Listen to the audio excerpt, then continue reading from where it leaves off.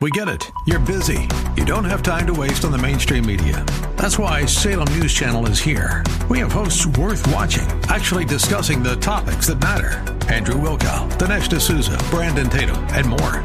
Open debate and free speech you won't find anywhere else. We're not like the other guys. We're Salem News Channel. Watch anytime on any screen for free 24/7 at snc.tv and on Local Now, Channel 525. This week's The Interview is brought to you by AndrewandTodd.com. AndrewandTodd.com are the world's best lenders for real estate. They are with Sierra Pacific Mortgage. You can call them at 888-888-1172, 888-888-1172. And please do, no matter what your lending needs are, AndrewandTodd.com. And now welcome to this new edition of The Interview with Hugh Hewitt.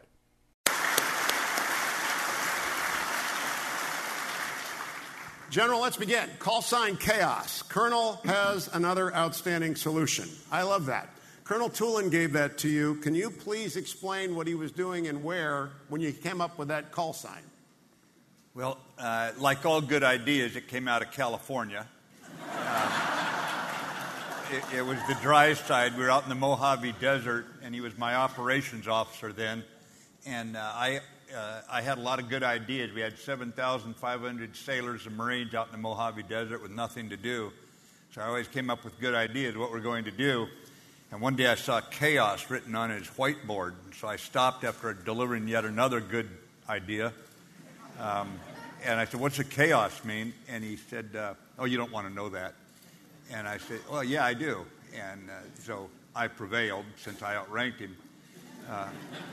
Actually, I waterboarded him, but it wasn't cool enough. And it meant the Colonel has another outstanding suggestion here. It was very tongue-in-cheek from my irreverent troops, so I adopted it as my call sign from then on.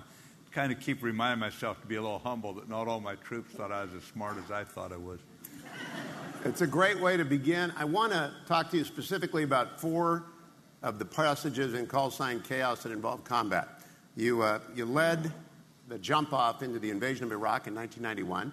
You returned for the invasion of Iraq in 2003. In between, you led the invasion of the Marines into Afghanistan, and you led the first Battle of Fallujah. So I would like to ask you an anecdote from each of those.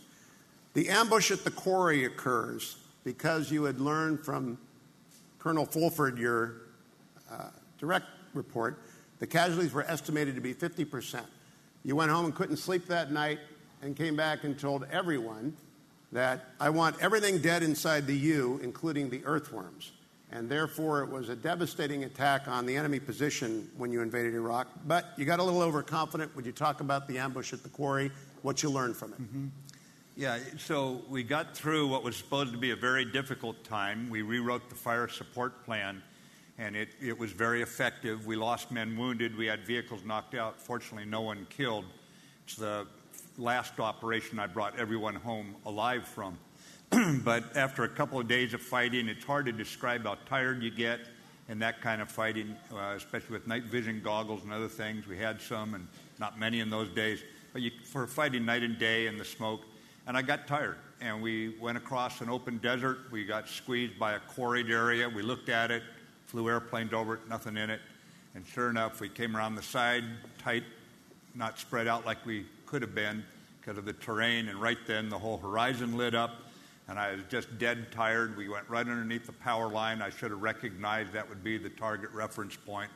And the whole horizon lit up. And at that moment, my logistics troops in the rear were ambushed by a bunch of mechanized vehicles coming out of the quarry. And so, again, you know when your mortars are being set up to fire both north and south in the middle of an open desert, you've accomplished the impossible. You've gotten your troops surrounded in the middle of an open desert. Not a good time, as usual. When I got my troops in a jam, they got me out of it. But it was a tough time, but I learned, you'd better be careful when you think that from the air they can spot everything. We'd missed it. And at the same time, be alert when you get tired. Get back on, get your motivation going again. Don't get sloppy because you can walk even in the open desert, your troops right into a problem.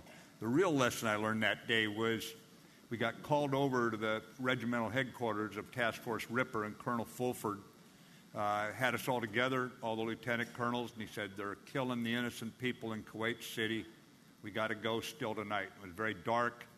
It was noontime, or shortly after noon, but the oil smoke was so bad you had to use a flashlight to read a map even at noon. And so we all got our orders, and we turned to go back to our units and get ready to roll. And Colonel Fulford just called me over and said, Jim, you learn anything today? I said, yes, sir. He said, good. And he turned around and walked off. He didn't make a big deal of it. He knew I screwed up, but didn't make a big deal of it. And that lesson stuck with me from then on, that how to deal with it when one of your troops, runs into something like that. Because once it's happened to you, you don't look at it quite the same again. Second instance is when you lead the Marines into Rhino, and it is the longest expeditionary jump, I believe, of the Marine Corps in their history. Can you tell people a little bit about how you came to command Task Force 58 and why it is such an extraordinary accomplishment for the Marine Corps? Well, I benefited because some Marines back in the 1950s got KC-130 tanker aircraft into our inventory. Some other Marines in the 1970s brought in a CH-53 Echo heavy lift helicopter with a refueling probe on it so it could refuel. And then we got light armored vehicles into the Marine Corps. And, of course, we changed our recruit training to make it much more rigorous in the 1990s. And I was the beneficiary of all this when, after 9/11, I was a 1-star, and the fleet commander of 5th Fleet called me in, 3-star, Vice Admiral Willie Moore. And Willie's a wild man. If it had been 150 years ago, he'd have had a cutlass in one hand, an eye patch, and a Jolly Roger at the masthead. And Willie said, the Army Special Forces and the CIA are orchestrating the attack up north against the enemy at Mazar-i-Sharif. They're going to lose. They'll fall back on Kabul. The Admiral had done his homework. He said Kabul hasn't been held in 500 years. He said they're going to fall back on Kandahar, their spiritual home. So I need you to go after Kandahar. Can you get the Marines from the Mediterranean Fleet and the Pacific Fleet together and land 350 miles inland and, basically move against Kandahar? He put it a little more colorfully, what I was due to Kandahar.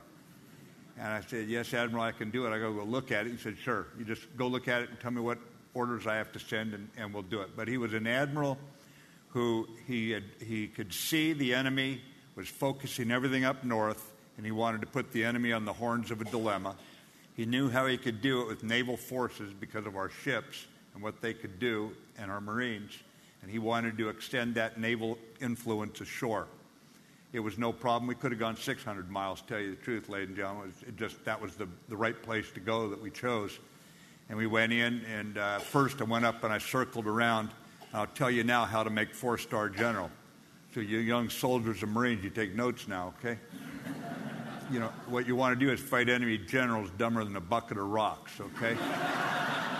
And they'd left the back door open, and I could see no matter how brave their boys were, how many tanks they had, and they had a bunch of tanks and all this kind of stuff, it didn't matter because their generals were dumb, and we were going to take them in the back, and there wasn't anything much they could do about it. So we put together a team. We went in, and the Admiral never gave me any more orders. He just left me alone to do whatever I thought was right, and we were able to go in and do it. Now, what's interesting about that, and I have a very heavily annotated copy of Call Sign Chaos. She became the first Marine in history to command, and when we say in the history of the United States Navy, that's a lot of history. You were the first to command a Navy ship. How much static did your Admiral get for that? Well, he wasn't a man to worry about what other people thought of him, to tell you the truth. But there were 7 ships at times. There was a Canadian ship, HMCS Halifax, would be the destroyer that came in as we went near the coast each night, and the 6 U.S. Navy ships.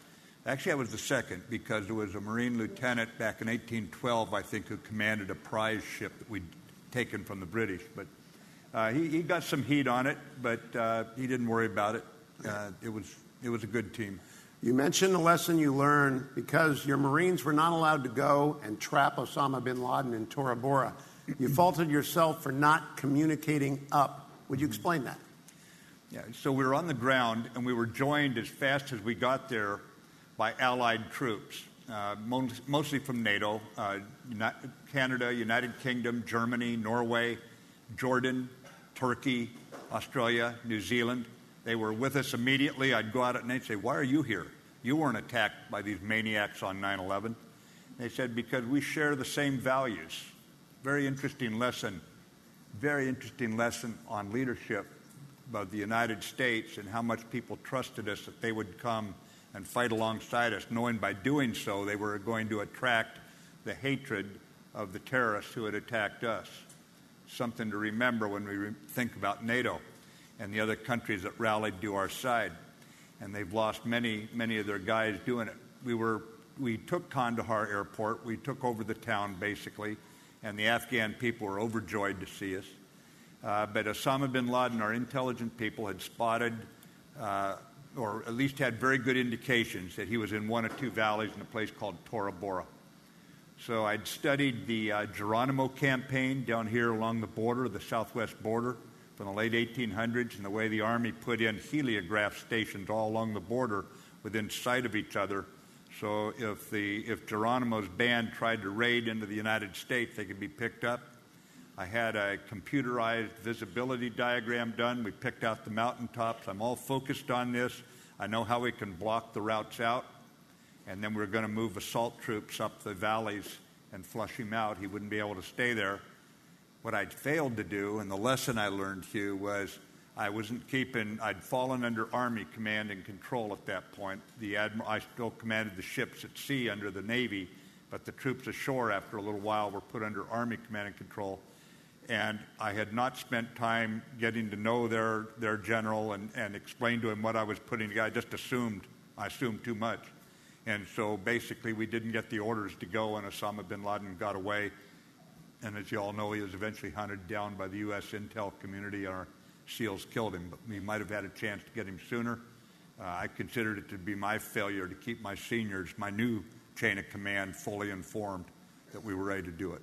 Yeah, there was a lot of frustration on your part, very carefully explained in Call Sign Chaos.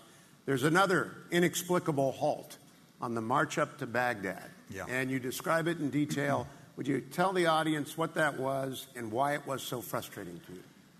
Right. The attack into Iraq in 2003 was one where we assumed the enemy had chemical weapons, and we weren't the only ones who assumed that. The United Nations assumed it, the Israelis assumed it, the Kuwaitis assumed it. There are a whole lot of intel communities that thought that he had those weapons. Why else would he be blocking the UN inspectors? So when we attacked, we were zipped up into chemical protection suits. They're very uncomfortable to fight in. They're difficult to move in. You sweat a lot in them. It's just tough. And we were stopped at this point as we were attacking up a road that is on the direct downwind from Baghdad. In other words, we'd been told as we get close to the Tigris River approaches that we would be hit by chemicals. There was a concern with supply lines. We did not have concerns in the Marines. Every Marine is trained as a rifleman, so if the supply troops, we would bypass some enemy if they weren't a big problem with our assault troops. And if the supply troops had to fight their way by them, that was their problem. They knew how to fight. I wasn't worried about it. This wasn't exactly a tough enemy. So we did not want to stop, because when you stop, the enemy can start getting brave and feeling like they can stop us. So it was very frustrating. I was within probably 24 hours of designating the 5th Regimental Combat Team into the 5th Reconnaissance Combat Team and going on a very strong reconnaissance for the Tigris River at that point. I was trying to come up with an artful way to keep going. But again, I think what we have to watch out for is in the age of electronics and digital communications, it's easy to think that up above, you know what's going on. Down below, the young sergeants and lieutenants, they knew we could keep going. There was no problem. The logistics troops back there, they knew they could fight their way by the enemy. But somehow people got nervous up above and stopped us at the worst possible moment. And eventually we got going again, but the enemy had had time to adjust. So it was difficult. It was more difficult than it otherwise would have been. So, General, you did not write this. I want to emphasize this is not in Call Sign Chaos. But a lot of people did write that the delay at Tora Bora and the delay in the march up was because Big Army did not want the Marines to accomplish those missions, that there was inter-service rivalry impacting the chain of command. Do you credit those allegations at all? Not in the least. I think there were very straightforward reasons why it happened, and I think that is just a bunch of baloney. All right. The next time you get stopped... Ladies, if you weren't here, I'd describe it more artfully. The next time you get stopped, you get started and you don't want to get started in the first Battle of Fallujah. You had advised a different set of tactics, which I'd like you to explain. But then you began and you quoted Napoleon. In fact, you made it an R-rated quote. Napoleon famously said, if you're going to take Vienna, take Vienna. In the book, it describes the fact you've got an R-rated version of that. What happened in the first Battle of Fallujah? You know, ladies and gentlemen, we went into Anbar province. It's the Sunni Triangle. You've heard the names of Fallujah, Ramadi, and the others. It was the most difficult area in terms of the embedded insurgency. We were relieving the 82nd Airborne Division. They briefed us very well about what was coming up. There was a very good turnover, but within a couple weeks, 4 contractors wandered into Fallujah without checking in with the Marines in the area. They were killed, burned, bodies strung up, desecrated. And we knew that that the city had tribal elements. We had spies in the city. And so what I suggested was, don't get angry. Great nations don't get angry. I'll get the bodies back and get them back to their loved ones, and we'll hunt down. We've got the photos, and we've got people who tell us who did it. We'll hunt them down, and we'll kill them one by one. We'll get them. Out of Washington came orders, despite what my senior, Lieutenant General Conway, wanted to do, which was support me with this much more measured, targeted approach. General Sanchez in Baghdad, the Army general who commanded the overall effort, was in agreement. General Abizaid, the CENTCOM commander, was, but we were told for other reasons we had to make a demonstration here. And so we had to evacuate hundreds of thousands of people. Of course, that meant the enemy could be in amongst them, moving stuff in and out, and that sort of thing. And I only had 2 assault battalions to throw against the city. So it was going to be a heck of a fight because there were more enemy in the city than we had troops to put against it initially. And I said, okay, after 4 days when they ordered me to do it, I'll do it, but don't stop me. And, of course, deep inside the city again, we were stopped, eventually told to withdraw. But what was really important, I remember a young light machine gunner. He's a kid from down south, blonde-haired kid, filthy dirty, with his machine gun over his shoulder as the Marines were pulling back and a camera got put in his face. And he has asked, isn't this terrible? You know, it's terrible you lost your buddies. Isn't it terrible you have to pull back? Don't you feel terrible? And going on and on. And the young kid doesn't talk real fast. Just turns around, looks in the camera and says, it doesn't matter. We'll hunt him down somewhere else and kill him. But what he was really talking about there was he was not losing faith in the chain of command as we'd been ordered in, and then we'd had to go through this hiatus where we weren't attacking, they were attacking us, but little pinpricks, and then we had to pull back. You can imagine how tough that was on the spirits of the young troops. But they didn't lose faith. They didn't lose confidence. That's when loyalty really counts. Loyalty really counts when there's 100 reasons to dredge up to say, I'm not going to be loyal today. They didn't suck their thumb. They didn't go cynical and start saying, cowardly things or go start talking about being a victim or anything like that. They said, we'll hunt them down somewhere else. And they came out, and that's exactly what they did. Yeah, somewhere in the book you write, morale is evidenced by a lack of self-pity. There was no self-pity in the Marines called to withdraw. No, I mean, too often I think we see a response to difficult circumstances at times of either cynicism, well, there's nothing you can do about it, or it's this victimhood. I'm a victim. No, you're always making choices.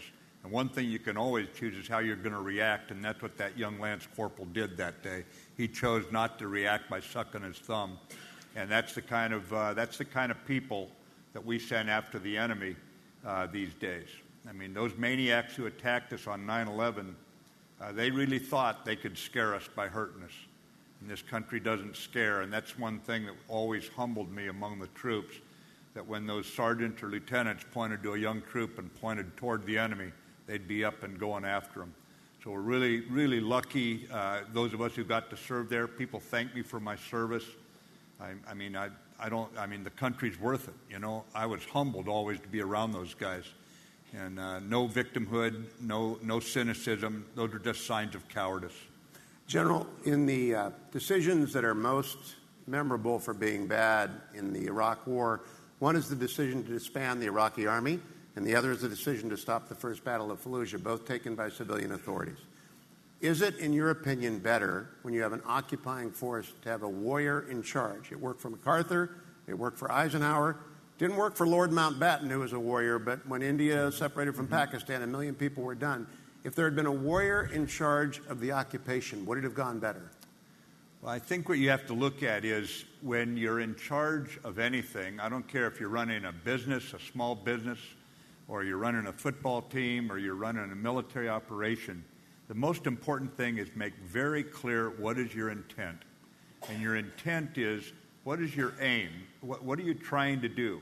And make it so clear that there can be no doubt about it. In other words, you're identifying the problem you're trying to solve, and then put in just vaguely what method you're going to use. I want you to use multiple avenues because this is very channelized terrain. I don't want to have everybody lined up one behind another, so if they block us at one point, they stop. You see what I mean? And then put down the end state. And the end state is where it went wrong. It doesn't matter who's in charge if you don't get the end state right. And if we don't get the end state right, then you're in an inconclusive war that just grinds on and on. You don't have people focused. If you get it right, and we got it right tactically, we got it right operationally, you saw how fast the statue in Baghdad came down. You saw what happened there, but strategically we missed the mark. And that can have calamity written all over it if you don't get that part right. And that's where we fail, and that's where we've got to get better at it. And that means we've got to have people who study history and are informed, but can still think like an 18-year-old sailor, soldier, Marine down at the very bottom who's got to make it happen and make it so clear they know what they're doing. Was the civil war in Iraq inevitable? Well, when you take the person off, the oppressor off the top that's oppressing and keeping those people down, history will tell you those passions will come out. We probably, looking back, did not have the number of troops we needed that could have kept control of the situation, and the terrorists were out to foment the war. So it wasn't like we had a level playing field. We had people who were going to take advantage of 500-year-old hatreds between people and light a fuse to it. We eventually were able to get it under control, and then with a precipitous withdrawal, we lost that control. But I think if we'd had more troops, we probably could have at least made it so it never reached the crescendo it got to. A moment ago, I mentioned Lord Mountbatten. He served alongside a name I did not know until I read Call Sign Chaos, Field Marshal Slim. You quote him a lot, and I'm going to turn to your reading advice now, but would you first tell people about Field Marshal Slim and what kind of impact he had on you? Yeah, Slim was a British general early in World War II, so he got promoted and sent to a place called the China-Burma-India Theater, and many people refer to it as the Forgotten Theater after the war because they never had enough troops, enough ships, enough airplanes. He always got second-rate troops sent to him, this sort of thing. And what his book is called Defeat into Victory, I think is the title of it. But basically, again, a man who simply dealt with the cards that were dealt him. He moved against the Japanese. He was able to bring his troops together, and they were from a dozen different countries. It was like today a combined task force sort of thing. But he was a guy who could always create options. He never said, "There's nothing I can do. I just got to sit here and keep doing the same thing as before." He was always looking for different ways to fight them, and eventually was able to take what was a very resounding defeat for the Allies in World War II early in the war, turning it into a victory. Had a very close bond with his troops. In Call Sign Chaos, there's a list of 62 books at the back that General Mattis recommends. I'm a pretty good reader. I've read less than a third of them, and so I'm humbled by this. But I was encouraged by your admonition to every reader not to read is idiotic, and more importantly, it is unethical. Now, would you unpack that, especially for the young men and women in uniform why it is unethical not to read. Well, when I joined the Marines, I found that they were very, very disciplined and very unregimented in their thinking. The surest way to be laughed out of an operations brief was to say something wasn't doctrinal. If that was your only reason not to do it, that you literally, your subordinates wouldn't even tolerate it. They'd hear you, and they'd immediately start firing questions at you. In other words, doctrine was not a straitjacket. You should follow doctrine. It's written in blood. It's things we've learned the hard way. But do not allow that to become a straitjacket where all you can think is whatever's in the book. What they require you to do each time you get promoted, like when you go from private first class and lance corporal up to corporal, you get a list of books you've got to read. All Marines, when they come in, have to read some, lieutenants and privates. Then, you finally make staff sergeant or you make captain, here's a new list of books. It goes on, even generals. You make general, you're pretty proud of yourself, come home, look in the mirror, see the little stars up there, and somebody reaches to the door and says, here's your new list of books there, smart guy. So you go back to reading again. But when you're in a position in the military where when you write an order to say, here's what we're going to do, you have got to know what you're doing because people are going to put their lives on the line. And this stuck with me, Hugh, all the way through Secretary of Defense. In fact, as Secretary of Defense, there wasn't a list of books, so I gave myself a list of books to read at that level. But I wrote out a question for myself at my stand-up desk where about twice a week I would sign all the deployment orders. Remember, civilian control of our military means we never deploy one troop overseas unless a civilian signs the order. Not one troop, not one airplane, not one ship. So a couple times a week, you're, of course, with worldwide ops, you're signing these. I wrote out a question to myself that says, will this deployment of these troops contribute sufficiently to the well-being of the American people to justify them dying? Not justify them being in harm's way or justify them possibly getting injured or killed, but dying. And I hope that as I looked at the orders that came through, all those books I read had prepared me to answer those questions affirmatively. You said, and this is a hard thing to say, if you have not read hundreds of books, you are functionally illiterate. Do you really mean that? Because that puts a huge burden on all these young men and women out there. Hundreds of books. Well, I'll give you 40 years of service to get them done. Okay, so no problem. Just take it one bite at a time. All right. I want to talk about surprise, and it's you were surprised a few times in this book by what happened. You didn't mention the Yom Kippur War much. It's occasionally mentioned there. It's Nixon's most important moment at the Nixon Library. He saves Israel, but Israel was strategically and tactically surprised, a country that is known for overwatch. Is surprise still possible in this era with eyes everywhere watching everything? Oh, absolutely surprise is possible. Want me to give you an example? 9/11. I'll give you another example. How many of you knew that Sunday when you saw President Obama come on TV one night and say, we killed Osama bin Laden? That operation had been months in planning, preparation, ships positioned, troops moved around, spies doing things. I think we were successful in keeping that secret as hundreds of us knew about it.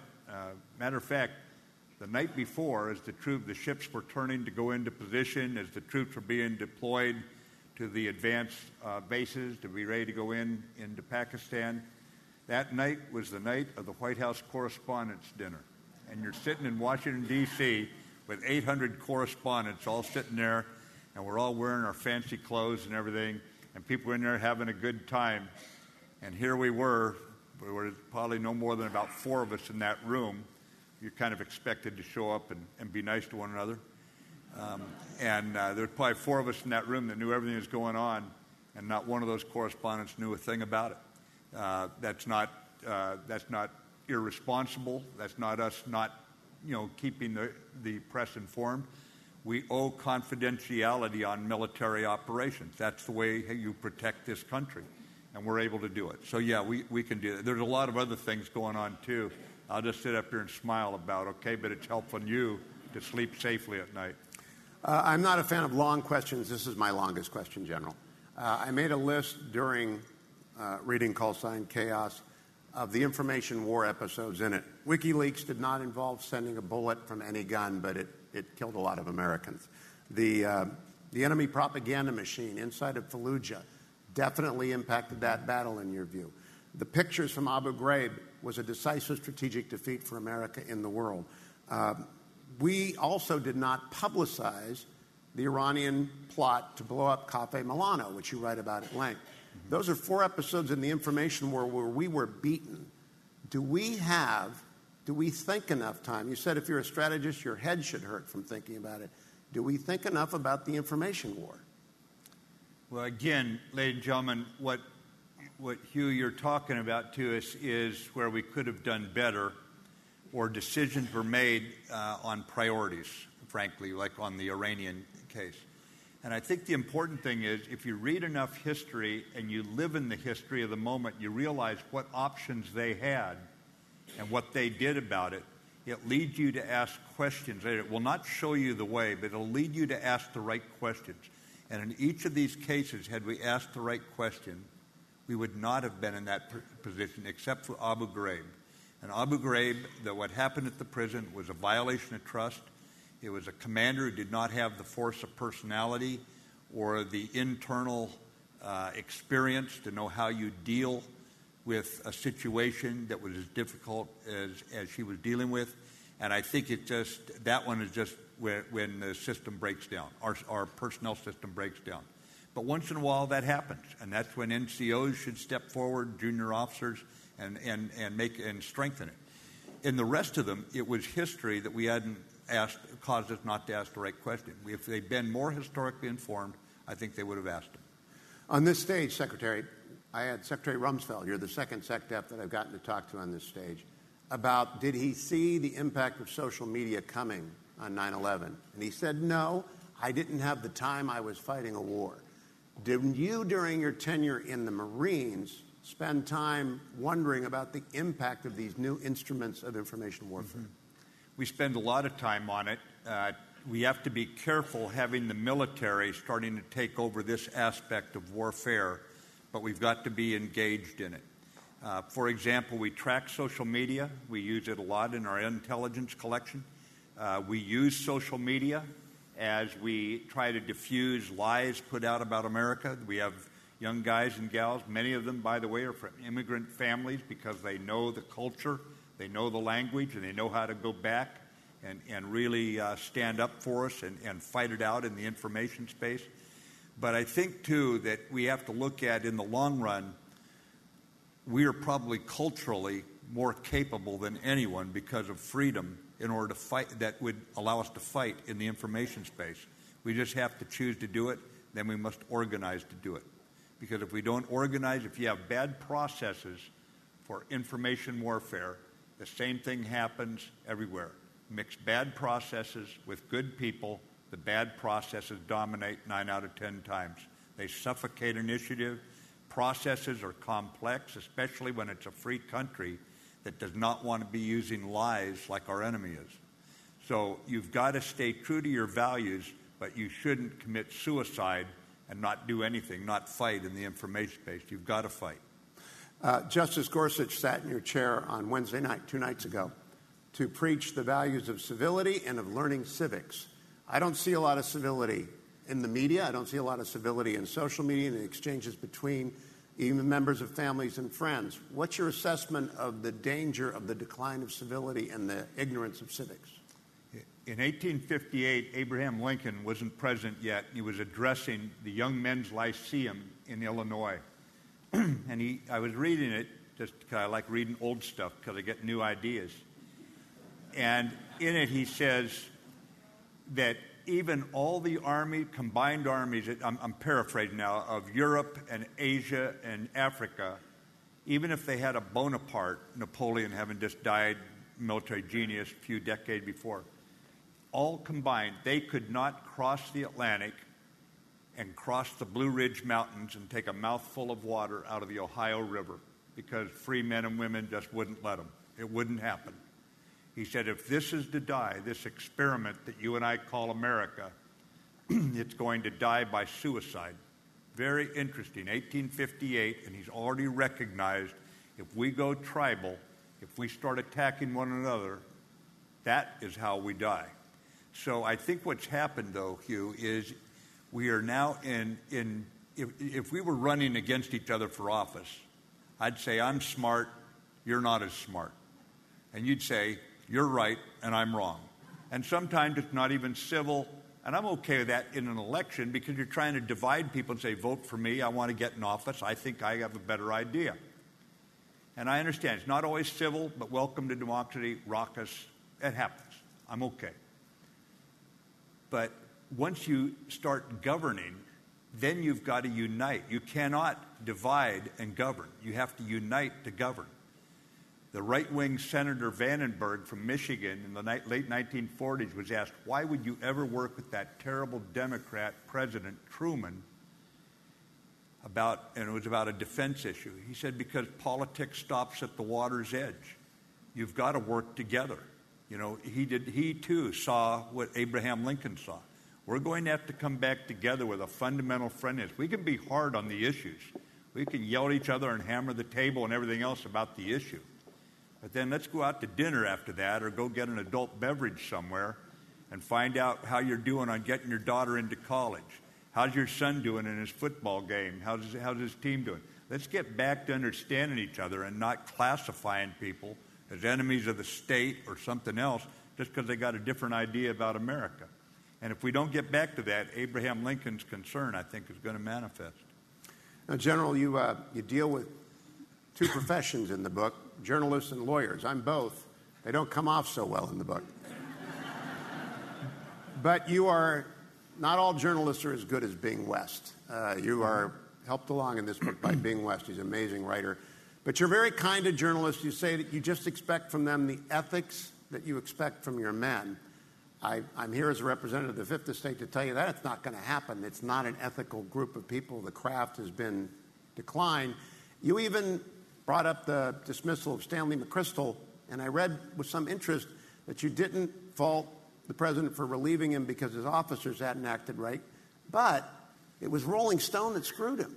It was a reporter who broke the rules of engagement. So how do you trust a media that wants a story more than they want to live ethically? Well, the media is a pretty amorphous thing. It's hard to put, is a social, one of these guys on social media a reporter or not? Is Rolling Stone part of the respected press? Here's my point about the press. They're not always right. They're not always fair or accurate, but they don't have to be right or accurate to do most of their duty to the country, to keep people in power on their toes, to open windows into things. Now, we have to be wise enough to know when they don't get it right, don't overreact to it, and immediately embrace it and say, aha, this is why I hate my neighbor, because look what this guy just wrote. We've got to be critical. But we were always very proud, for example, for the last couple of years in the Pentagon, because we thought we had the best press corps in Washington, D.C., and they knew what they're talking about. They knew the issues. They had long-term. They had people there assigned to the Pentagon for 5, 10, 15 years. These were not sophomores when they came in and asked me questions. I got a lot of good ideas from them, frankly. So remember, the press, to carry out their constitutionally privileged duty to our country, they don't have to be right and they don't have to be fair. And a lot of people get angry at them because they're not right or fair. I'll give you an example. Barbara Starr ran something on me, and she was actually fair. She took 9 seconds out of a 90-minute speech at one point where I'd glanced across a room in San Diego to some Marines who were getting ready to deploy, come down to hear me talk. I was a 3-star. And I said, sometimes it's just fun to, shoot people, okay? And I was saying it because I know the enemy reads our press. And I knew that those young men, many of whom had just come back from deployment, were going right back in within weeks because we're having to rotate quickly. Well, it made the news, and I wouldn't have used those words had I known the press was in the room. I'd been told there were no TVs. So a couple months later, got all over, the news, and people wanted me fired, and the commandant had to chew me out and everything. No big deal. Like every time I got in trouble, the Marine Corps promoted me, So anyone who says the Marine Corps is a no mistakes or risk averse, tell them to quit sucking their thumb, get out there and do whatever you want, do the right thing, don't be dumb about it. As long as you're not making mistakes for your own self-interest, they'll promote you. So a couple weeks later, I'm in the Pentagon, I'm walking down, and there's Barbara Starr, who had me on CNN every 15 minutes, I said, Barbara, what's going on? She said, General Mattis, don't beat me up. I said, I'm not, Barbara. You're just putting food on the plate for your family. But, God, every 15 minutes, I'm a bachelor. I thought we had something going, Maybe, now you don't write, you don't send flowers, And she said, well, General Mattis, she said, a lot of people were upset with what you said. She said, even in this building, the Pentagon. I said, well, no kidding. There's toy soldiers in this building. Wouldn't know a line of departure if they tripped over one, But my point is, she's not some ogre. She's a friend of mine to this day. I respect her to this day. Let's not allow the press, when they're doing their constitutional duty, the people who wrote that Constitution were smart. They knew they would screw it up once in a while. And they're willing to have them screw it up a lot if necessary, so that never does this look like China or Russia. You know what I mean? So we should be proud every time we get angry at what they write. Say, that's my country, by golly. That darn fool can write anything, But don't,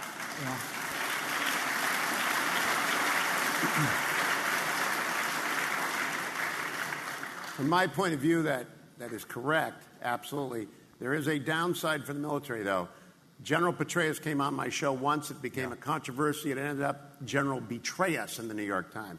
General Abizag came on once. It became a controversy. This is the first time I've ever interviewed you. You're harder to track than anyone in the woods to get down to do an interview. I think the military has become risk-averse primarily about the media, thus this not using a weapon that they could use with communication. How do you change that culture in the military? Because communication is everything with civilians. Well, I think that's a fair assessment. But I think, too, that we live at a time when the corrosive political discourse right now means that anything you say, it can be basically taken in the opposite way you meant. In other words, you could actually be eroding support for the military. What is the highest rated institution in our country in the Pew polls year after year? It's the military. Why? Because it stays out of politics. It studiously stays out.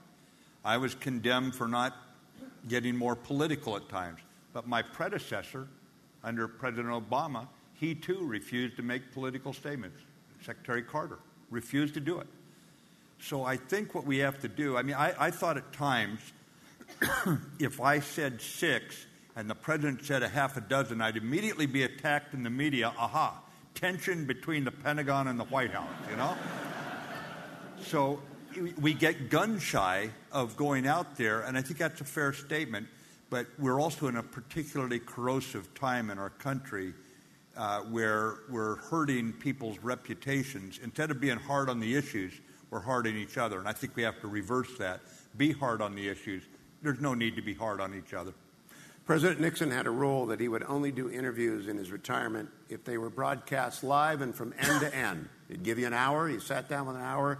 You had to broadcast an hour. Is that good advice to the military to insist on rules of engagement with the press that make sure everything they said is in context? It would be helpful, but I've been surprised how things I've said were taken out of context, or things I never said were attributed to me. So I think it's mostly right now, you've got to engage. You can't expect perfection, but don't get all bent out of shape about it. So when you read, Hugh, we're working together on something, and I read Hugh Hewitt says Mattis is a dummy, first of all, call you and say, did you say it? Don't accept it. And then go out and we have a good argument about it if you said it, that sort of thing. But I would say that it's going to take a lot more humanity and a lot less reactiveness to what you see in the press if you're going to allow for more engagement like that. Right, let's go back to your career. You took over Central Command, one of the combatant commands, probably the busiest one over the last 20 years since we've been at war. You had great combatant commanders in Afghanistan and Iraq. You didn't have to worry about that much, but you said you filled your rucksack with options for Iran. Why? Well, Iran was clearly going into dangerous territory. Iran, there were 5 threats. One was the nuclear weapons program, which they had used denial and deceit to say they weren't doing it. We knew they were working on it. Then, of course, there's the maritime threat, the ballistic missile threat, the cyber threat, and the big one was the terrorism. And what they were doing was destabilizing across the entire region the governments out there that so much depended on if we were going to try to make progress toward a more peaceful region, a more prosperous region. Eventually, they even tried to kill an ambassador less than 2 miles from the White House. But for one fundamental mistake, they probably would have pulled it off by a car bomb or truck bomb in crowded Georgetown outside a restaurant. We would be having a very different conversation about Iran right now if they'd pulled that off. So my concern was that we were not dealing with Iran in a way that would temper what was going on. And remember, our problem is not with the Iranian people, and you need to keep that foremost in your mind. It is with a regime that persecutes its own people, that does not look out for their best interests, and don't allow a dislike of this autocratic, this theocratic dictatorship, really, is what it is. Don't allow that to permeate your thinking about the Iranian people. They're altogether different from these guys, these jerks in charge, and what they're doing in Bahrain right now, tonight, in Syria to keep Assad in power, a murderer, what they're doing down in Yemen to keep probably fuel a war that's creating the worst, not probably, they are fueling a war that's creating the worst humanitarian situation in the world right now is in Yemen. This is all going on with the state sponsor of terrorism at this point.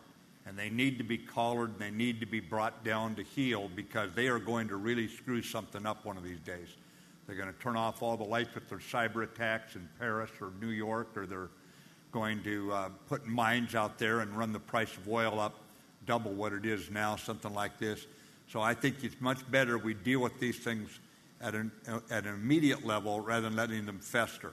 I'll give you an example. Winston Churchill was asked during World War II what to call that war. Remember, they were calling World War I the Great War in those days, and World War II was just the war that was going on. He immediately responded to the newsman who asked him, "It's the unnecessary war." Now think about that. Tens of millions, 50, 60, we don't even know how many tens of millions died in that war. Everything that came out of that, the unnecessary war. He said if the democracies had gotten together and worked issues like Hitler and Mussolini in the 30s, they were so weak, it never had to go to a war. It did not have to go that way. And so let's just make sure we do what we can to prevent war now, and we don't follow the bad lessons of history.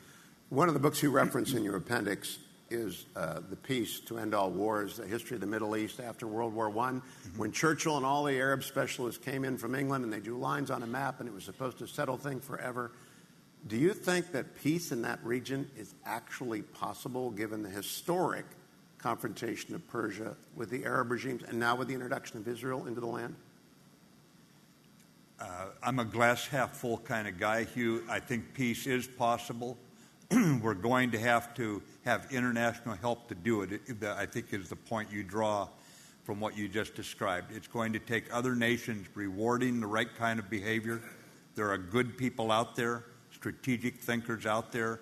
The King of Jordan is a classic example. Mohammed bin Zayed, the Crown Prince of United Arab Emirates. We call United Arab Emirates and the U.S. military Little Sparta because every time we get into a jam, the Emirates are with us. Their troops are fighting right alongside with us, for example, tonight in Afghanistan.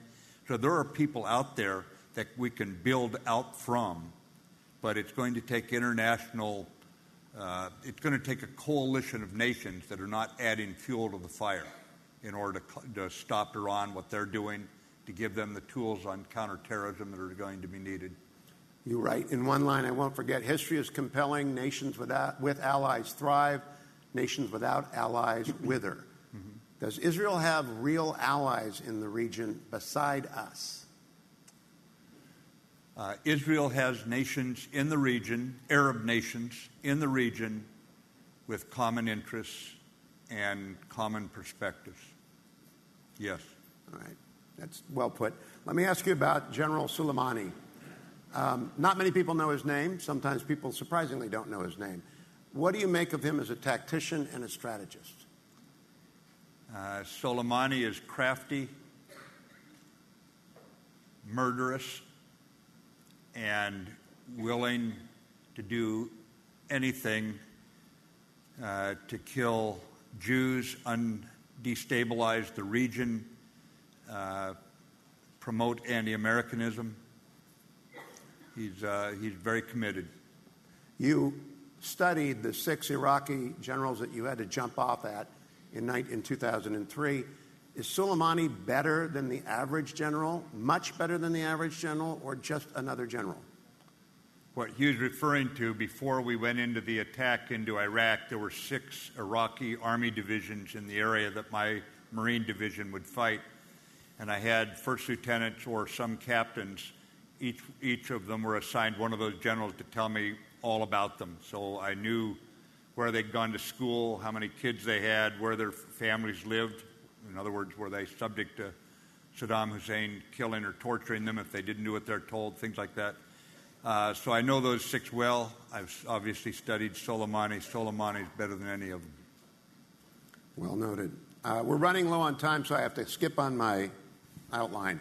You talked about the danger of the aura of omniscience existing in the civilian leadership of the Pentagon. Would you explain what that is and how do we combat that danger? The aura of omniscience. That everybody at 1600 knows what's going on.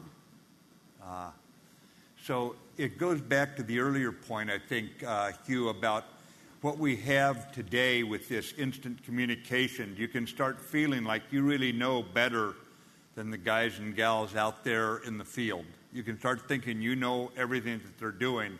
You don't realize that there's going to be opportunities that they spot if they, if they know what you want done, they can take advantage of. You can start thinking that you're omniscient. You really know it all. And it's much better to have good feedback loops and displays of data so that you know what's happening on the front lines. And make sure you stay in your own area. Like if your job is strategy, don't go down and start telling people how to fight in a city. Stay up on strategy. If you don't like the guys you're fighting in the city, change the commander. Get him out. If you don't trust him, don't have confidence in him. But don't start muddying the waters, because when you stop looking at what you're doing to do someone else's job, guess what's falling apart? The important stuff up here. That omniscience can be very, very corrosive to accuracy. There are a lot of Metternichs on MSNBC, my network. They're not really Metternichs, but they talk like they are. What is your opinion of, they're not even chateau generals, which you referred to. They're civilians like me who have never been close to hearing a shot fired in anger. What do you think when they opine on this? Well, first of all, I admire anyone who's at least interested enough to study it a little bit. I hope they study it. But at the same time, you've got to be careful who you listen to.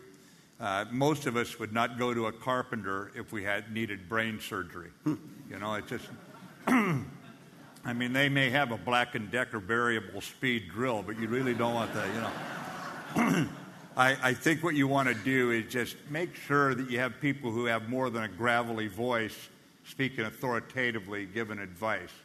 And that's up to the networks again. But eventually the networks they get some pretty good people on there too, I've noticed, often. Once in a while they get some ones who don't know a thing, don't have a clue what they're doing. But, let me ask you even dumb people need employment sometimes. We have a lot of it. Let me ask you about the impact of erasing the red line. You write about it in the book. It has long-term consequences, which I think every American president going forward should study. What happens when we threaten to do something and we don't do it? Well, when you're handed your rifle, as I was in 1969 in the Marine Corps, I had a corporal say something to me that a lot of other Marines have heard, and he said, "This is the only reason you exist from now on, is this rifle. Don't ever point it at anyone unless you intend to pull the trigger. No screwing around with this thing."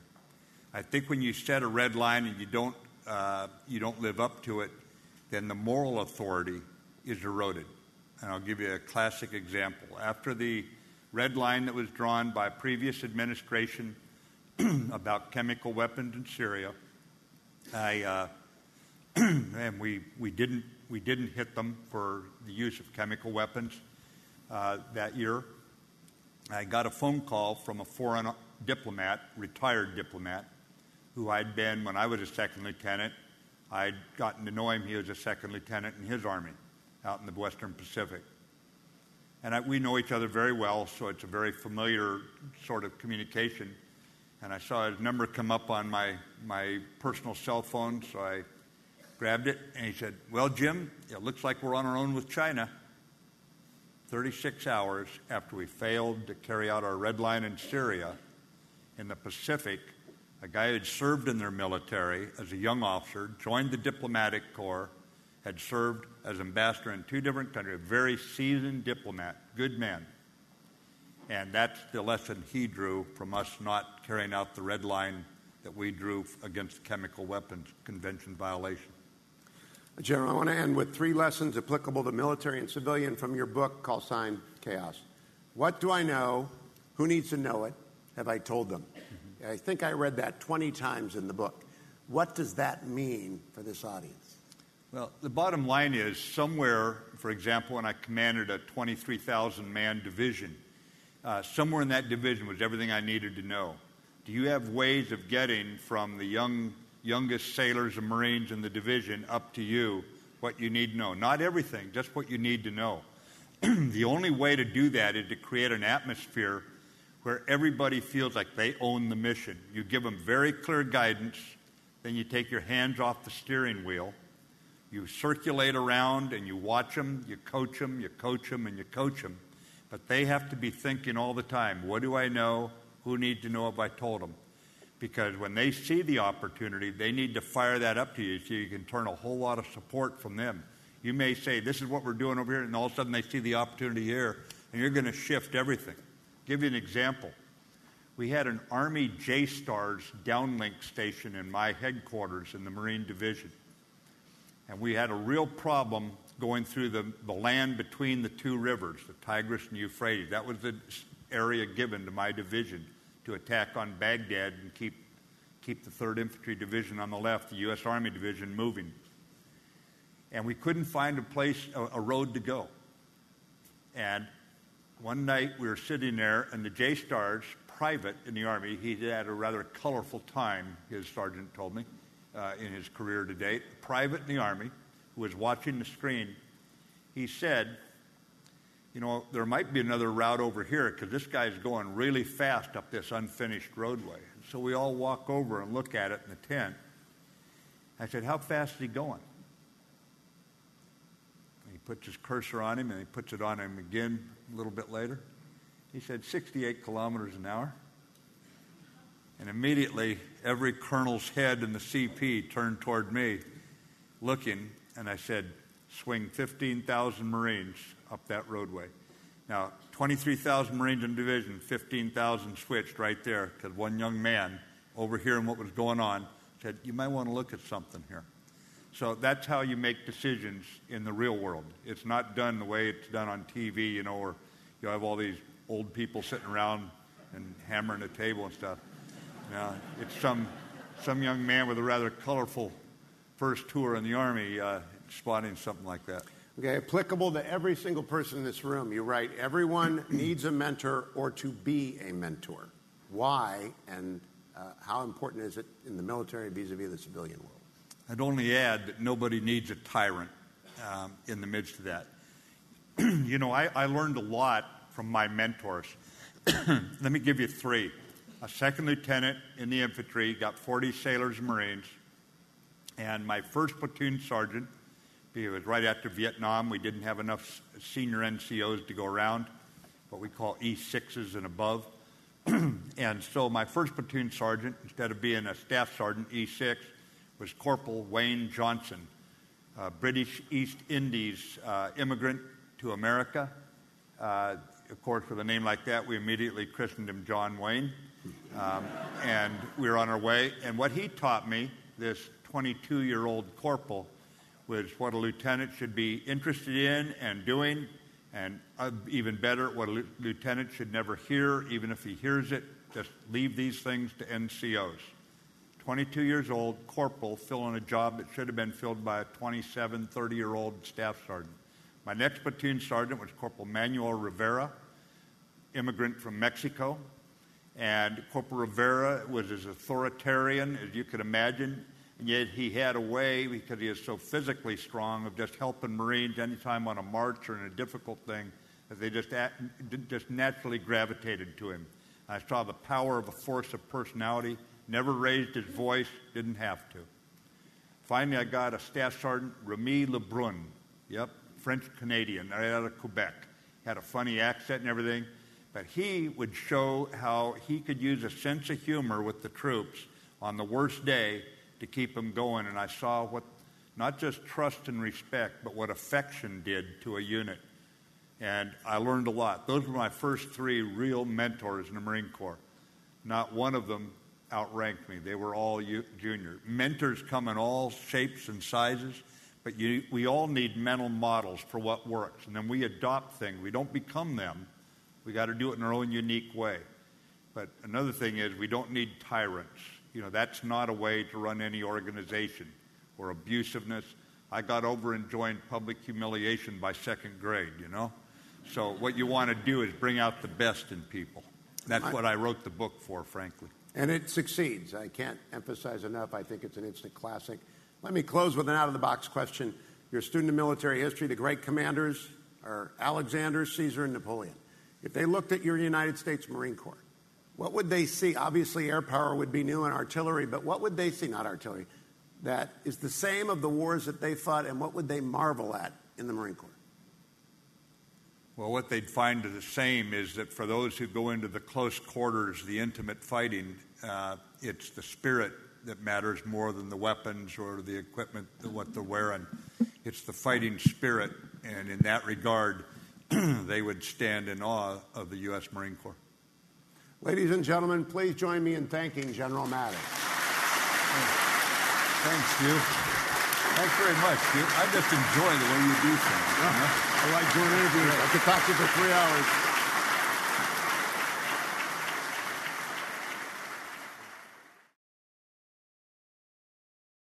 Time for a pause now in this edition of the interview with Hugh Hewitt.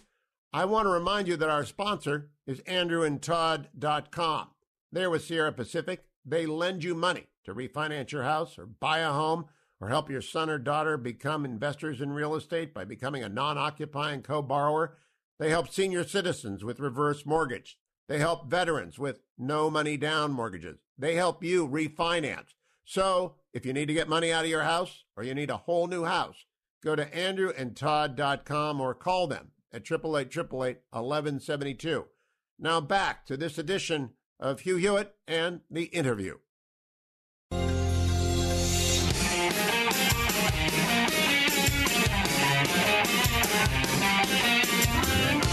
Welcome back, America. It's Hugh Hewitt. Good morning to you all. 2 weeks ago tomorrow, I had the honor of sitting down with General James Mattis, former Secretary of Defense, of course, Marine Corps General, at the Nixon Library in Yorba Linda. It was a terrific conversation. It was too short. It was only an hour and 15 minutes, and General Mattis has done me the great kindness of allowing me to continue it this morning.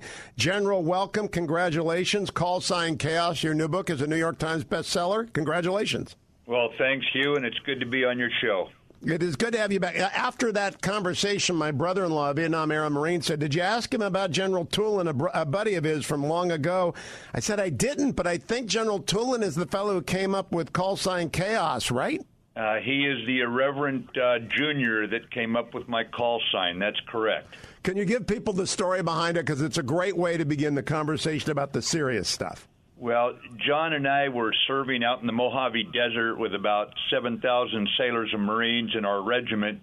He was my operations officer, and I would constantly go down to his office because I had brilliant ideas.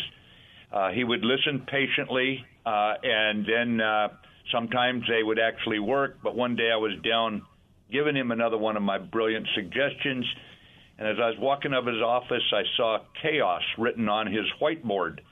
I asked him what that was about, and he avoided the question. So then I got very interested, got it out of him, worked it out of him. It was, Colonel has another outstanding suggestion. It was a somewhat tongue-in-cheek view of the level of brilliance he thought I had compared to what I thought I had.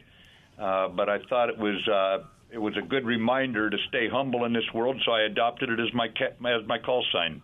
Another episode in Call Sign Chaos is when you're meeting with troops, I believe it's before the first Iraq War, and they're saying, we're living the dream, sir, we're fine. And you said, no, come on, tell me the truth. Give me something I can fix. I think that's great advice to every leader. Did the Marines respond then? And I know they did then, but do they often respond to give me something I can fix as a great invitation to get real feedback? Well, like all my good ideas, I adopted that from someone else. I was reading about a mayor of New York who would, as he wandered around the city, always asked, how am I doing? Knowing that in the military hierarchy, few people really want to be critical of a general, I adapted it, and I said, give me something I can fix, and that would often elicit a response. They'd be some of the most mundane things, to needing toilet paper in the latrines and the heads, to something much more significant that we're not really sure what we're supposed to do here, at which time all my senses went on high alert, knowing that if your troops don't know what you want, they're probably not going to deliver it. So, yes, it did work, and it continues to work to this day, and I think it works in any leadership position. General, one of the things I liked about Call Sign Chaos is you do not minimize the difficulty of combat. And I don't mean the threat of combat. I mean the crude living, the difficult hours, the no showers, no shaving, keep moving, dust in your eyes, dust everywhere for weeks at a time. I think Bing West and you really tried to communicate what it was like to march up to Baghdad or the first time in the Gulf War, destroy the Republican Guard. Well, Bing is a very combat-seasoned Marine. He was a wonderful writer to co-author the book with, and he was the one who showed me how you put it in human terms, how you try to take the reader and move them into the actual complexities, the discomfort, the danger, and yet also reveal the character of those who go in, that just this unselfish commitment to one another that really keeps young men going when they're in the face of the enemy. So I learned a lot about writing in putting this book together, but it also recalled to me why I stuck around that outfit for 4 decades, and that was just the absolute joy of serving alongside young patriots who signed that blank check payable with their lives to the American people. And they just stay rambunctious and high-spirited in the face of no showers for 2 months or the danger of walking in mine-strewn roadways, that sort of thing. They're just a joy to be around. General, you also take time, and this touched my brother-in-law, George Phillip, to talk about Vietnam veterans. You are not yourself a Vietnam-era veteran. You came in after the war had been over. But you spend a lot of time talking about the lessons they imparted to you, the role that they played in the forming of the modern Corps, and the debt we owe them. I'd like you to expand on that because they don't often hear that from people. Well, I can't say it too often. These were the sergeants, the gunnery sergeants, the captains, the majors, who, when I joined the Marine Corps, they imparted to me the grim skills that I would need. They were unrelenting in their demands, but they were coaches. They weren't tyrants. They didn't lord it over those of us who hadn't been in Vietnam. Rather, they tried to share what they knew. And they constantly brought out the demands that would be placed on you and how you deal with those, from the youngest NCOs who'd been in Vietnam, who have a lot to do with a young infantry officer's success if you listen to them, to the very, very senior officers for whom Vietnam was not their only war. These guys put their thumbprint on us, and they did it in a way, at a time, and in a manner that really changed the way you looked at combat, at war, and I would like to think that listening to them carefully, we brought more people home alive from the wars we then had to fight because they had warned us what we were in for. I think another person who probably got that lesson, and he is very well presented in Call Sign Chaos, is General Dunford. Now, we have a friend in common in Mel Speed, so I had met General Dunford at the military YMCA fundraiser, and I got the sense of presence that he communicates. But in Call Sign Chaos, He seems like the steadiest guy on a battlefield you could possibly want. Well, nothing could unsettle the guy we called Fighting Joe Dunford. No braggadocio. He is simply a man who does the job, but he also earns over and over again every day the confidence of his subordinates, the confidence of his seniors. He was someone who wasted no time on unproductive discussions. Matter of fact, he would recognize when a tough decision was made that had to be carried out, and he rolled up his sleeves and carried it out. But he had a way of connecting with the youngest sailors and Marines on the battlefield, and when he was in personal danger, his voice wouldn't even change on the radio. It was still the calm, steady as she goes, Joe Dunford, in command of himself and rapidly in command of any situation that was thrown in his lap. He also turns out to be a very competent diplomat. I was on a trip with John Bolton when he was there to talk with our Turkish counterparts, and I've seen him do that time and time again. Allies are in the news. Allies are a lot in call sign chaos. I want to quote the book, "History is compelling. Nations with allies thrive. Nations without them wither." Yesterday, our allies, specifically Great Britain, France, and Germany, finally came around to our point of view about the Iranians, insisting that the Iranians come back to the table prepared to get rid of the sunset on the JCPOA, to get rid of their intercontinental ballistic missiles, to stop their bad export of terror. I'm welcoming this development. Didn't get much attention yesterday, but I think you would as well, because you're a big proponent of allies working in concert. Well, I've had the opportunity, the privilege even, of fighting many times for our country, Hugh, and I have never fought in an all-American formation. For example, we set up NATO to defend Western Europe. That was the whole point of it after World War II, when the Russians clearly were no longer going to be our allies. In fact, the first time NATO went to war, declared Article 5 that an attack on one was an attack on all, was when New York City and Washington, D.C. were attacked on 9/11. And immediately I was in Afghanistan within 2 months, and I was joined on the battlefield by allies, by Canadian troops and Norwegian, Australian, New Zealand, United Kingdom, Germany, Jordan, Turkey. Not all of them were NATO allies, but because NATO was there, that attracted other allies. And I think that, as they say down under in Australia, you never have enough mates, you never have enough friends, or you never have enough allies. And America's unique strength is the number of nations that see our values as a reason to align with us. We're not an empire of geography where we take over other countries. We're an empire of ideas, and when we stay true to our values, that's when we have our like-minded nations with us. And you just pointed out here on Iran, which has been a very, very difficult issue, including for our allies. And yet, like you pointed out, they aligned with us yesterday in a way. It didn't make a lot of news because of some other things going on, but that was a key development. You're right. You write a lot about Iran in Call Sign Chaos, General, if I can pause on that. You said at CENTCOMMAND, you had great commanders on the field in Iraq and Afghanistan, so it was your job to come up with a knapsack full of options for dealing with Iran. I'm sure they've been updated. I'm sure they're still there. Do you think our allies, or at least your colleagues in uniform, have the same understanding of the threat posed by the Iranian Revolutionary Guard Corps that you do? I have no doubt that the military is alert to that danger on a strategic level. You can't be completely focused there because we have other interests around the world. But certainly what you do in the military is you come up with military options and you align with the State Department and our diplomats who are the front line on our foreign policy and make certain our diplomats always speak from a position of strength. But at the same time, most of the problems in the world are not dealt with by military options. And you see this administration working the options of sanctions right now and aligning diplomats for diplomatic action to deal with the absolutely inexcusable Iranian attacks on countries and shipping in the region. But at the same time, there are a lot of other options besides the military options that you want to exhaust first.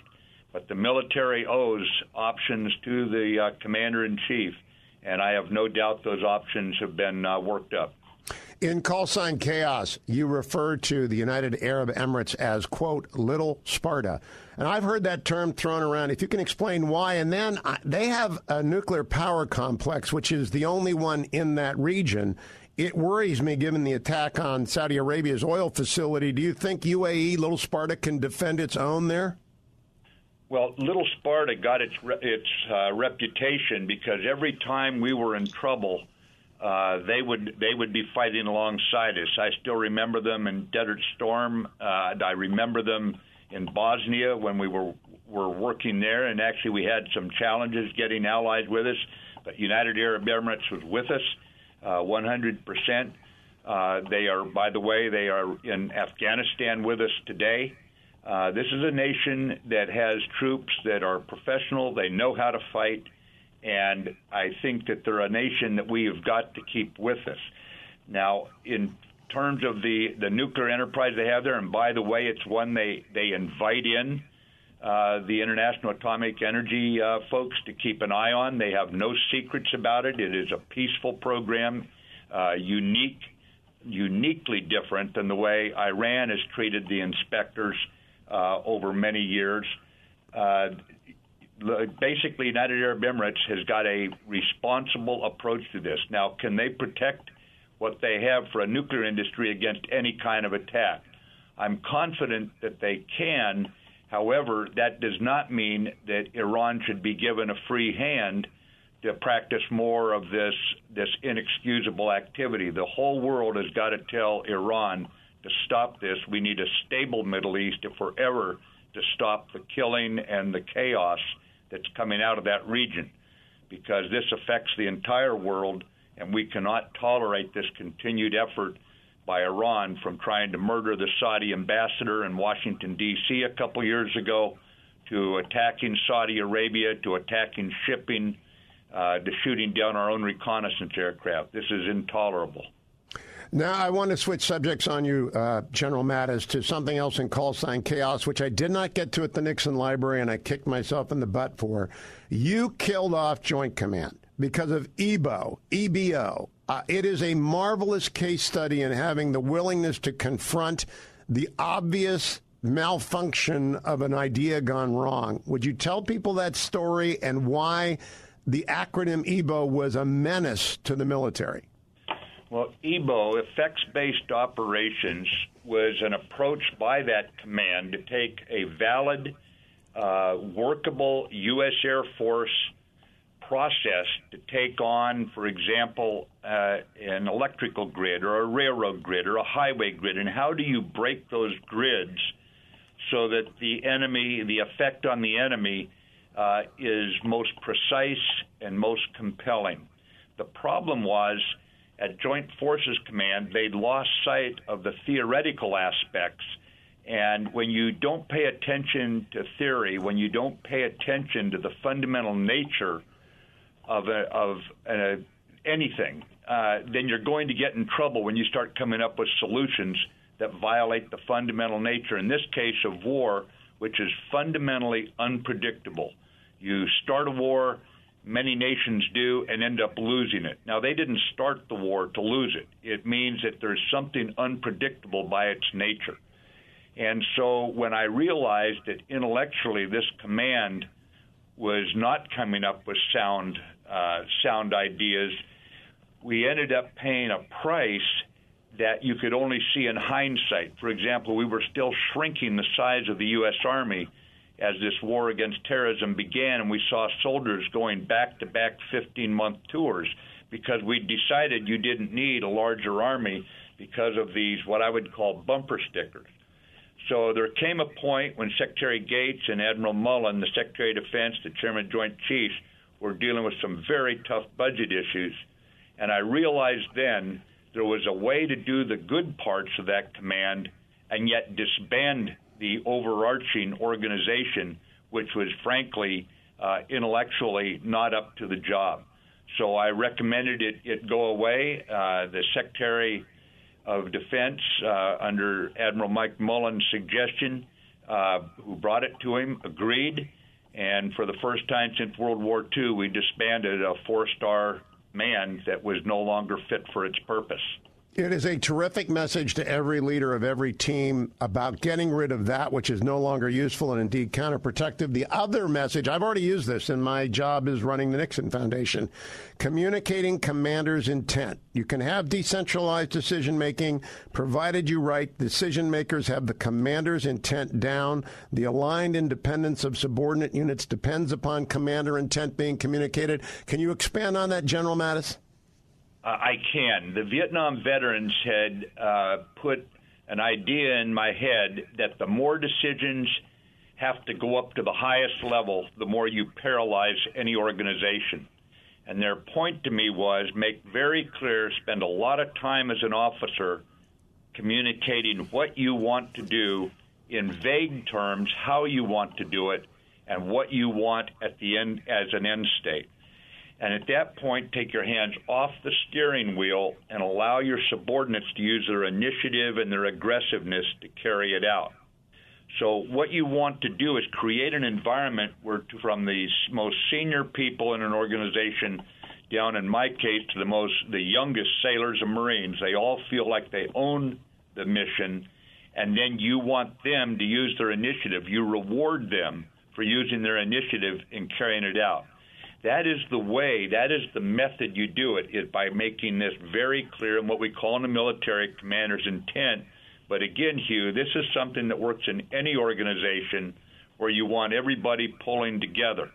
And that's the way you do it. You delegate the responsibility for decision-making down to the lowest competent level, and they're made, they're made competent by you training them and coaching them. And once you've trained them and coached them to a point where they can do the job, then just make sure that you don't use command and control, rather use command and feedback. So as you unleash their initiative, you're constantly hearing from them what's going on, and you know when to adjust.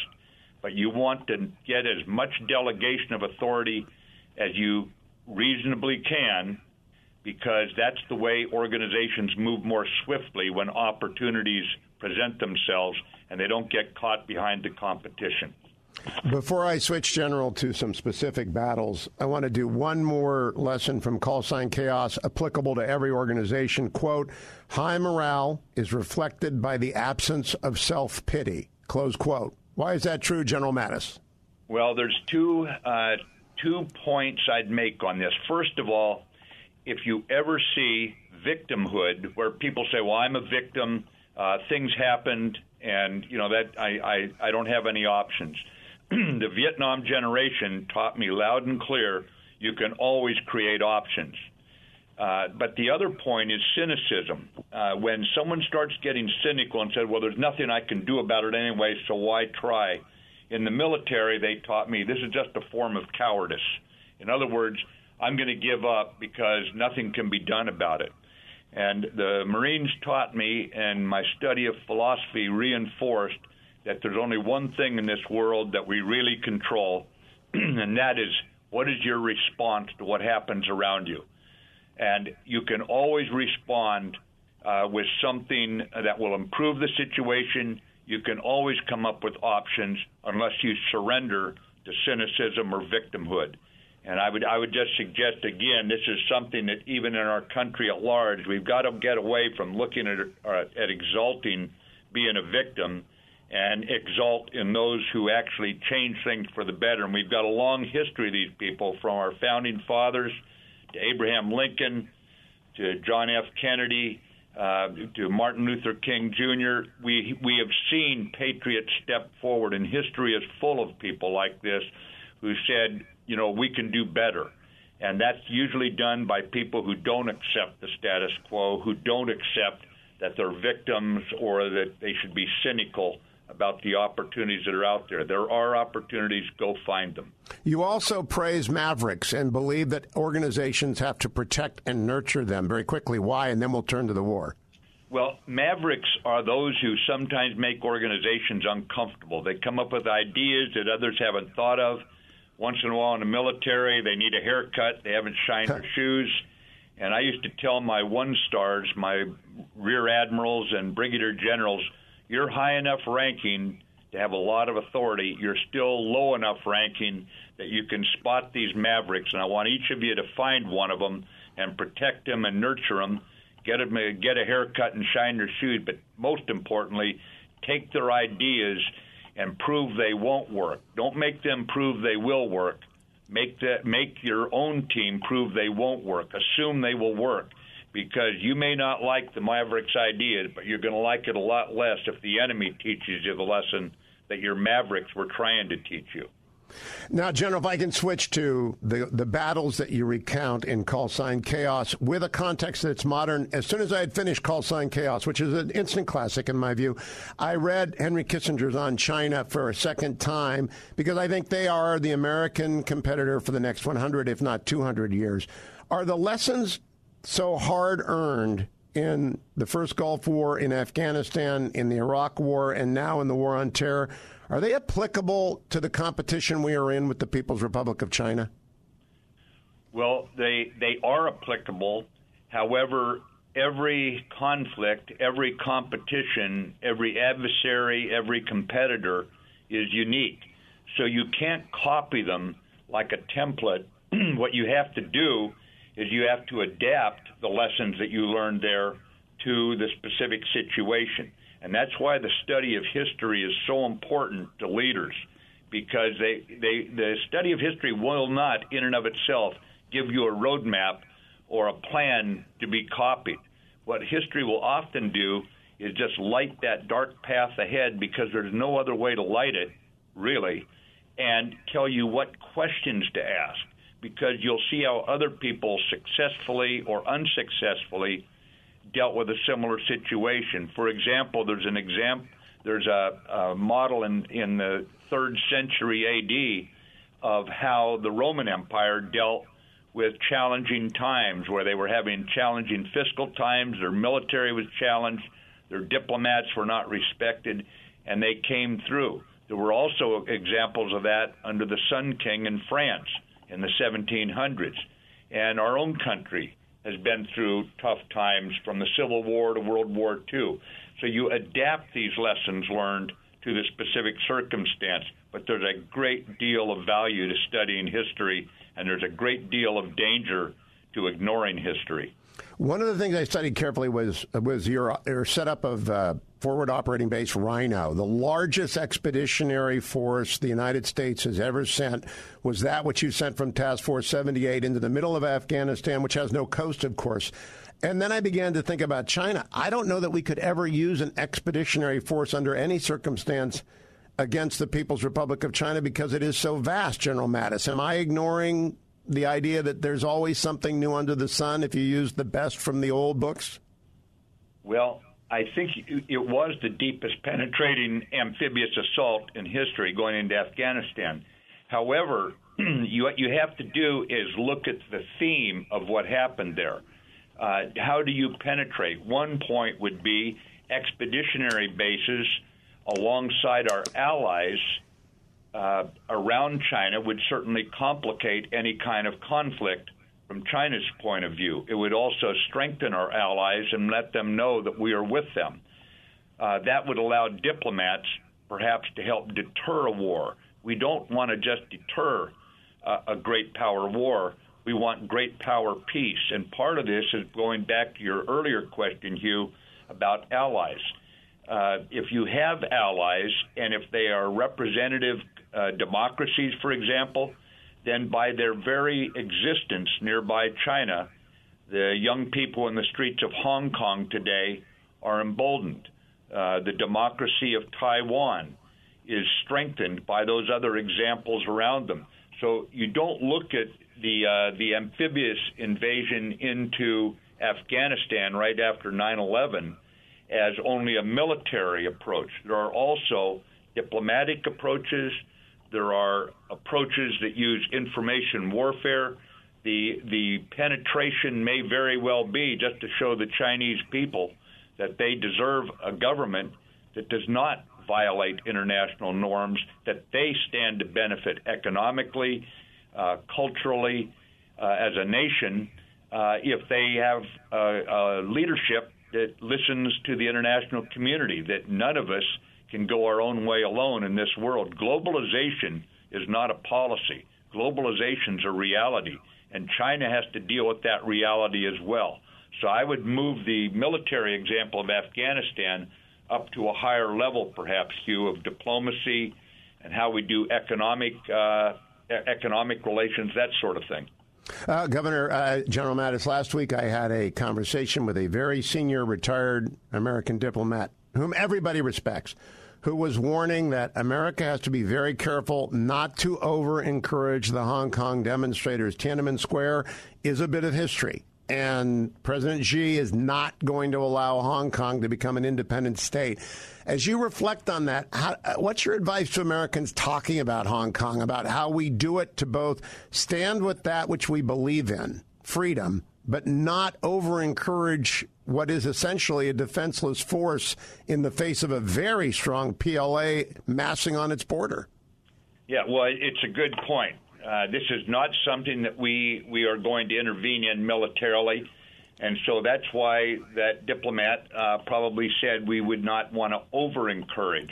I think the number one thing we do in a situation like this is make certain our own example here in the United States shows how people govern, shows how people come to compromise, how we understand one another. And this is an area we've got our own problems with right now. But we need to show that democracy is a functioning way to govern, not just to have elections, but after we have elections, that we actually roll up our sleeves and work together to solve problems. And this is a challenge right now, and it's a challenge in France. We can see the challenge in the United Kingdom, and certainly here at home. We have got to find a way to, most of all, give the example of a functioning democracy that's based on respect for everyone's views, that we listen to one another, and then that we act in concert with compromise in order to carry forward the best ideas. And I think that our example is what would be most invaluable to the people in the streets of Hong Kong. We are not going to convince them not to stand up for their own freedom. They obviously have been in the streets for a while, and they've proven that they will stand up for the freedoms they believe they deserve. And remember, Hugh, this is not just an internal problem for China. Remember that back in I think it was in the 1980s, when China came to us for our support for the return of Hong Kong from British control, a vestige of the colonial times, to China. And they promised us at that time it would be one country but two systems. And these problems that we're seeing today, where the people are upset in Hong Kong, stem from a very ill-advised law they tried to force on Hong Kong, which was extradition. In other words, it would not have been two systems. And they gave us their word there would be one country, two systems. They gave the people of Hong Kong their word it would be two systems. And when they start to violate that, we shouldn't be surprised if the people of Hong Kong take umbrage at it and go into the streets. But at the same time, I don't think we should be half-stepping that we believe in democracy and we believe countries should live up to their word when they give it. Now, General Mattis, staying on this theme, you write at length in Call Sign Chaos about you reaping the benefits of people who planned on sea lift capacity a generation before you got your stars when you invaded Afghanistan. And right now, the new National Security Advisor, Robert O'Brien, is a huge proponent of President Trump's plan for a 355-ship Navy. I think one of the advantages of Call Sign Chaos as you drive home, 25 years from now, the next Mattis is going to be fighting with whatever we provide today. I'm not sure our Congress is that forward-looking anymore. Well, we do seem to watch in Washington, D.C. as they're consumed by near-term and immediate issues, perhaps a real lack of nonpartisanship when we face certain challenges. But remember, last December, 87% of the House and the Senate, Republican and Democrat, voted for the highest military budget in terms of raw dollars that we've had. So I believe there is a degree of bipartisanship or nonpartisanship when it comes to defense. We are going to see a more naval or maritime strategy as our military strategy. I think this is simply a reality as we deal with the changing world. So we must watch closely the size of the U.S. Navy and make certain that our naval forces are equipped to be the lead element. Of course, we need the Army, the Air Force, the Marines there as part of a joint effort. But we will have to watch and make certain that what we're turning over is a military capable of protecting this experiment we call America 20 years from now, because we can't be in a position where we think 3.1 or 3.6%, if you include the Veterans Administration, is exorbitant in terms of defense. We can afford survival in America. We also have to make sure our allies are doing their fair share, and that's where we have a continuing effort by the Trump administration to try to take countries like Korea or Western Europe that were admittedly bombed flat in World War II or on their backs economically. They're no longer on their backs, and all the democracies have to pitch in. We can't just say the American taxpayer is going to pay this bill. All the democracies are going to have to work together for their own common defense. But I think we can afford it, and I would just say that the Congress can be persuaded if we have a good strategic argument. I wouldn't say that the fringe elements of either party can be, but certainly the bulk of the Congress can be persuaded if we have a sound strategy that makes sense to the American Congress, the American people. Let's conclude our conversation about call sign chaos, General, by talking about the Battle of Fallujah. Specifically, you warn again and again that Washington, D.C. decision makers cannot presume to know what's going on a battlefield, no matter how refined the modern tools of communication, no matter how close it appears on the computer screen, they're not there. And the Battle of Fallujah, the first Battle of Fallujah, may be the most frustrated you are in call sign chaos. Can you explain why and how the aura of omniscience back in Washington, D.C., or in this case, Coalition Provisional Headquarters, led to what was a very bad result in the first Battle of Fallujah? Well, what happened in Fallujah was that we had some civilian contractors who got basically into an area they shouldn't have been in. They were killed, 4 of them. Their bodies desecrated, burned, and hung from bridges. We knew in Fallujah that it was a tribal town, so we would be able to find members of tribes that disagreed with what had happened, disagreed vehemently. We would recover the bodies, return them to their loved ones. But we also had photographs, and we had our spies in the town who could guide us to hunt down the guys who had done it and take them out. I did not want to do a full-scale assault on the town because we were under troop caps at this time. I did not have enough troops to do it right, to seal off the town. Eventually I was ordered to go in. We had to evacuate the people. I said, okay, those are the orders. I got it. I knew that my military chain of command had recommended we allow the operation to proceed as I recommended. Instead, I was ordered to go in, and I said, okay, let's get on with it. Those are the orders. They're not called likes. They're called orders. I didn't have to like it. But the bottom line was I said, but don't stop me. Once we start into that city, don't stop me. So we got over 300,000 people out of the city. The terrorists were numerous. We were attacking in the city, and deep inside the city, due to a lot of public releases of information, some of it true, much of it untrue, by the adversary, basically, politically, we were stopped, even though I had the support 2-3 levels above me in the military chain of command. We were stopped deep inside the city. I was ordered to negotiate with the adversaries there, the ones who represented them anyway. They weren't the terrorists themselves. They were their minions. And then eventually I was ordered out of the city. We warned at that time we'll have to go back in. but we handed a moral victory to the enemy, who then their recruiting, their fundraising picked up, and it was a real setback. And as my troops were being withdrawn, I remember one young lad being filthy dirty, being interviewed about how terrible this was, that they'd lost their buddies. They were being forced to fall back, and they must feel terrible. And he just looks calmly into the camera, and he says, "It doesn't matter. We'll hunt them down somewhere else and kill them." And that's an example of what happens when the troops keep faith with you. They knew we'd fought not to do this, and they did not take it in a way that they would lower their morale. I was amazed at how they kept faith with us.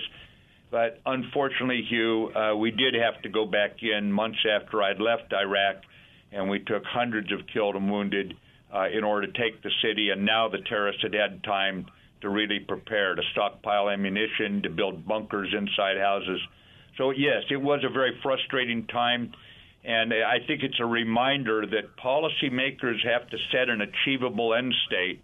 And then once you make the commitment to go into a fight, you cannot stop halfway. You can't go wobbly at that point. You've got to finish it as quickly as possible on your own terms. If you're going to take Vienna. You don't use the PG-13 of Napoleon in Call Sign Chaos. Very last question, General. Is my business, journalism, are we up to the task of cooperating without being compromised with military campaigns, because we're in the business of getting clicks and stories read that sometimes works to the great disadvantage of people whose lives are on the line? Do you see us reconciling that tension? I do not. I accept that under our Constitution, the press, to do its job, does not even need to be fair or accurate. I accept that, although I think many people in the responsible press, and I find them across the political spectrum, there's representatives of responsible press, they do try to get it right. And there are some that actually have been aware of classified information and have not printed it in a manner that would cost us casualties. But the press is so amorphous now. There's the good, the bad, and the ugly. And what we need to do as members of the government is make certain that we're working with the responsible members, even when they're reporting something that's uncomfortable for us, and do our best to keep them close so that they get full transparency, at least to the degree we can. There are some things you simply have to classify or will fail. A raid to kill bin Laden. We could not announce that in advance, and nobody would have expected us to. But there are many people in the press, I think, who, if they had heard about it, would not have announced it. But there are others who, you're right, they would have. So the press manifests itself one person, one man, one woman at a time, and people should have to live with their reputations as far as I'm concerned. And I'll do my best to always open doors to members of the press. I did so when I was on active duty. I remember with 1st Marine Division and 23,000 troops, I had over 100 members of the press embedded among them. I was that confident that what they would see would be heartening for the American people and the global audience. So it's got the good, the bad, and the ugly, just like every human organization, Hugh. Well, the Call Sign Chaos recounts a lot of good, and I appreciate that. I appreciate the book. General Mattis, you've been very generous with your time. Thank you. Congratulations on a bestseller, and thank you for your service to the country over, 5 decades. Hey, thanks very much, Hugh. It's good talking with you. Good luck to you. Thank you.